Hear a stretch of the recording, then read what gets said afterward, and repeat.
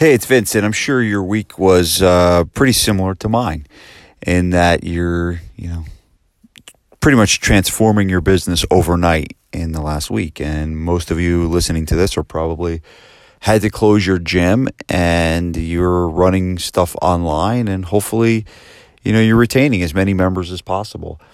And, this is a challenging time, and I think more important than ever is your ability to lead. And that's your ability to lead your team, to lead your business, to lead your community, but also to lead yourself. And in my research and just, and that's where kind of whenever you're in a situation like this is, information can be really helpful to you. But in my research, I found the 3 things that help companies get through a crisis.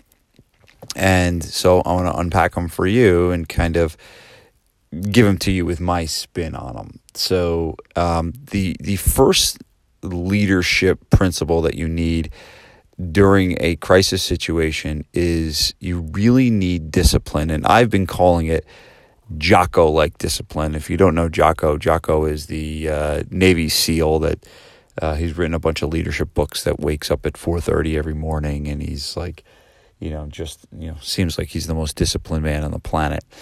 And so you need to have Jocko-like discipline right now. And the challenging part is this is, usually when stress is really, really high, it gets hard to stay disciplined, to stick to a plan, to stick to a program, and even the discipline to hold people accountable during this time. But it is more important than ever. So that's the first principle you need to really get a grip on. So if you went through last week and you didn't work out and your sleep was like crap and you lost track of your food, and you have to get back on that stuff. Yeah, I get it that it was challenging and it was hard, but the reality is when you're going through a crisis, your level of discipline needs to go to a whole nother level.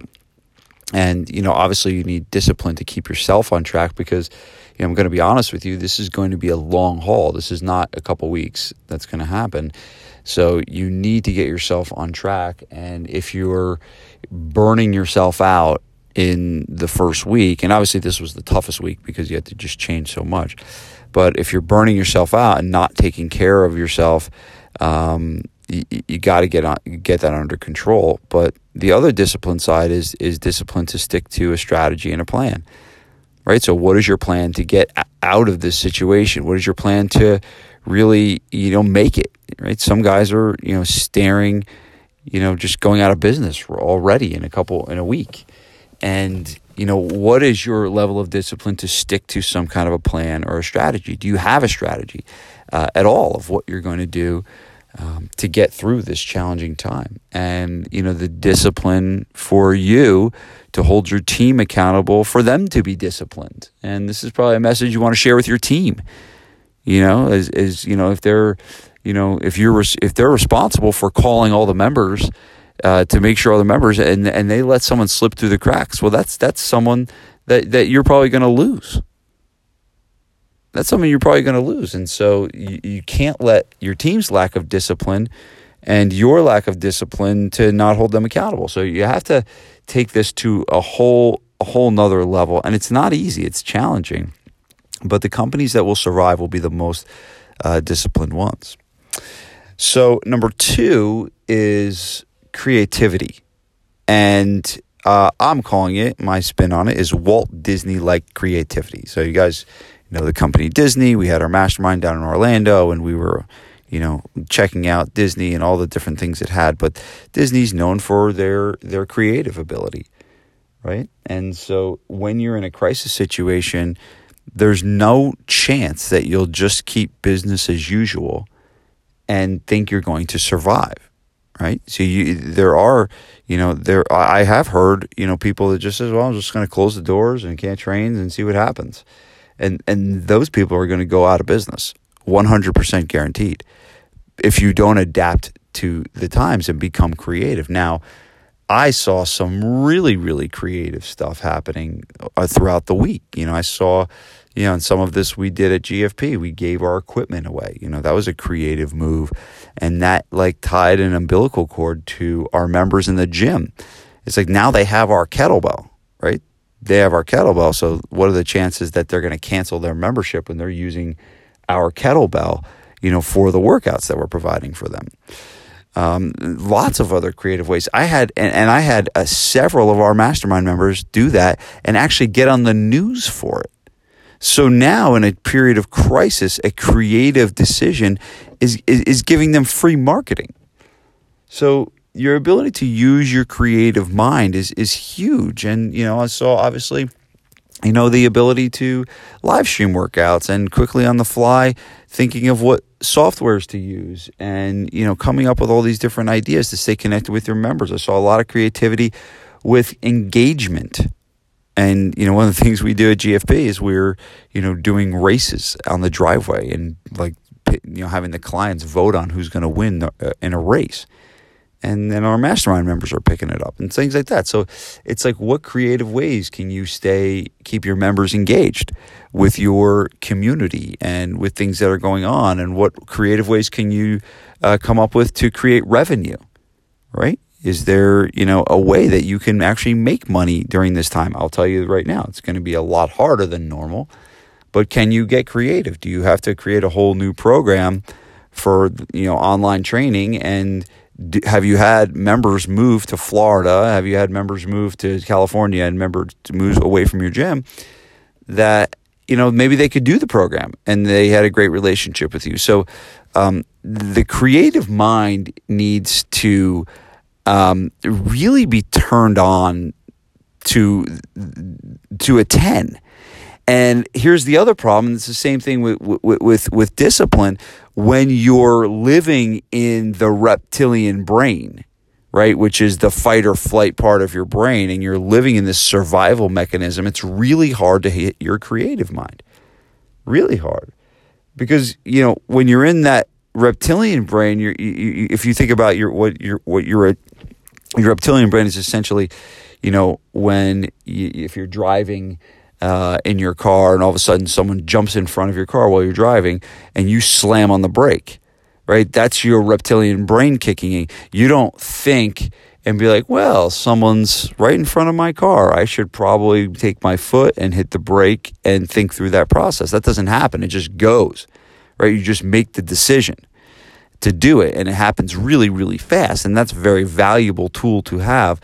But if you're taking this situation and you're so stressed by this that your reptilian brain is just turned on the juice so much, you're never going to get into that creative mind. So you have to do things to manage your stress. You probably should be meditating and breathing and doing all stuff like that.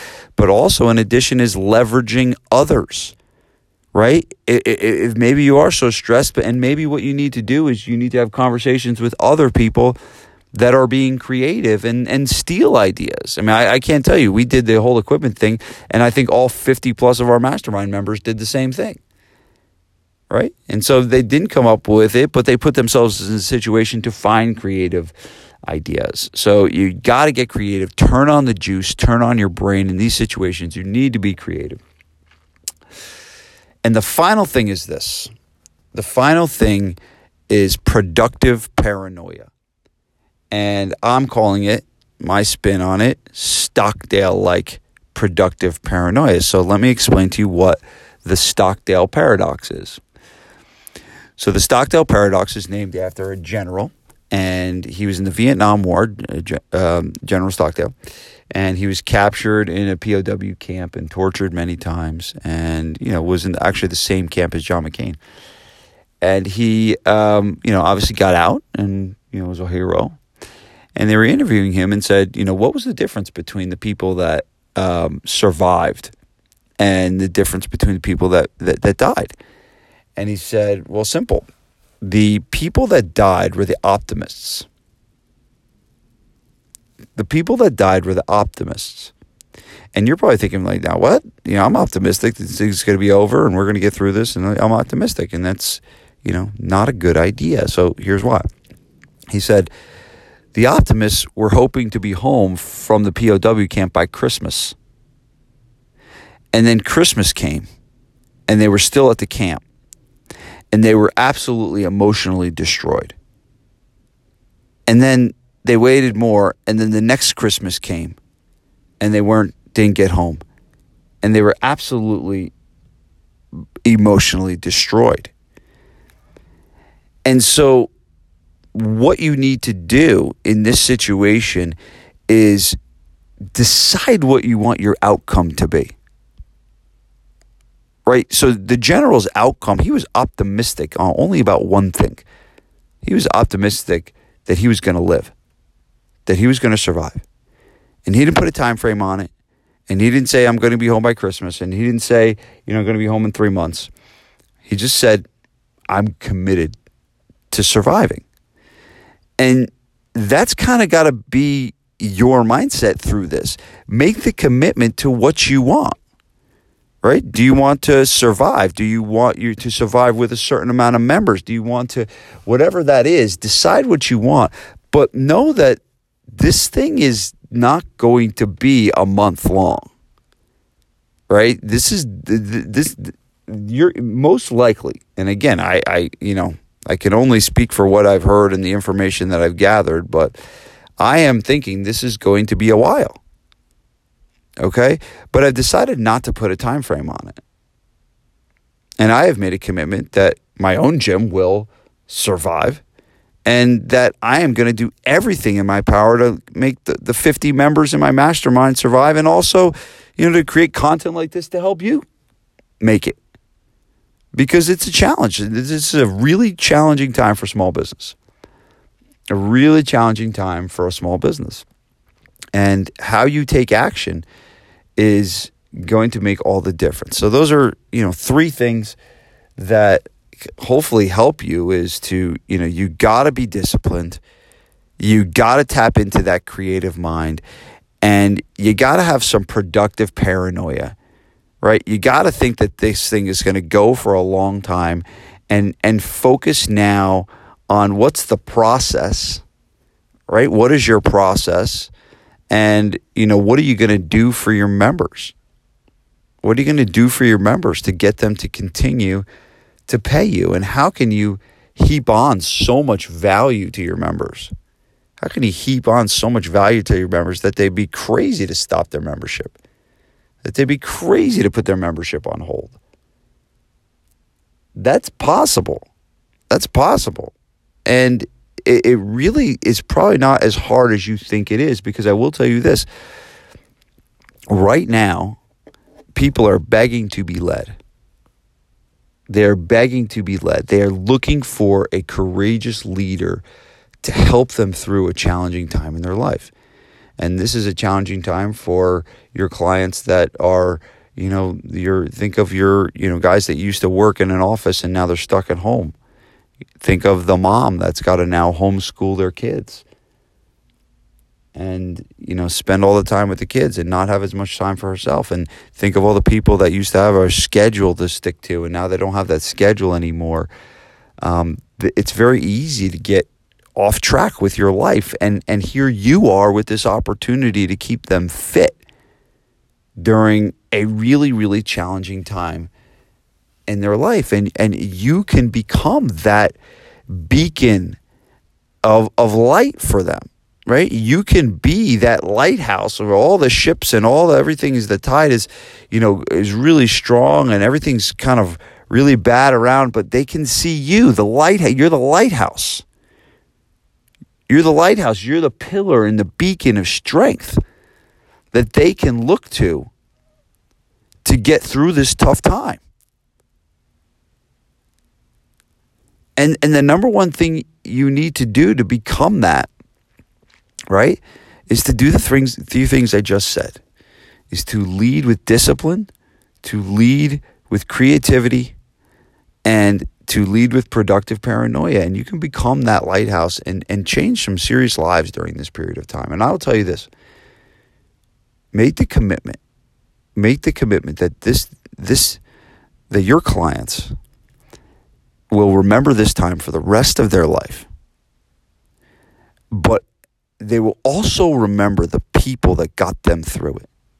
And they will remember the trainer that got on the live stream and every day, maybe just don't do a live stream, right? Maybe don't do the workout, right? Maybe just you got to give them a message and give them something a little bit more. And maybe you need to become a little bit of an inspirational leader and a motivational leader in their life. Because I promise you this, if they can go get workouts, they can get all the workouts they need for $14.95. Why are they going to pay you $300 a month for live stream workouts? So maybe you need to show up a little differently. Maybe you need to hit that creative mind, and you need to show up in a way that is going to provide such extreme value to your members that they'd be crazy to make the phone call to you to say, I got to put my membership on hold during this time that I'm not able to come to your gym. What's the kind of value that you need to provide to make that happen? Think about that, make a plan, and then go take action. I'll talk to you guys later.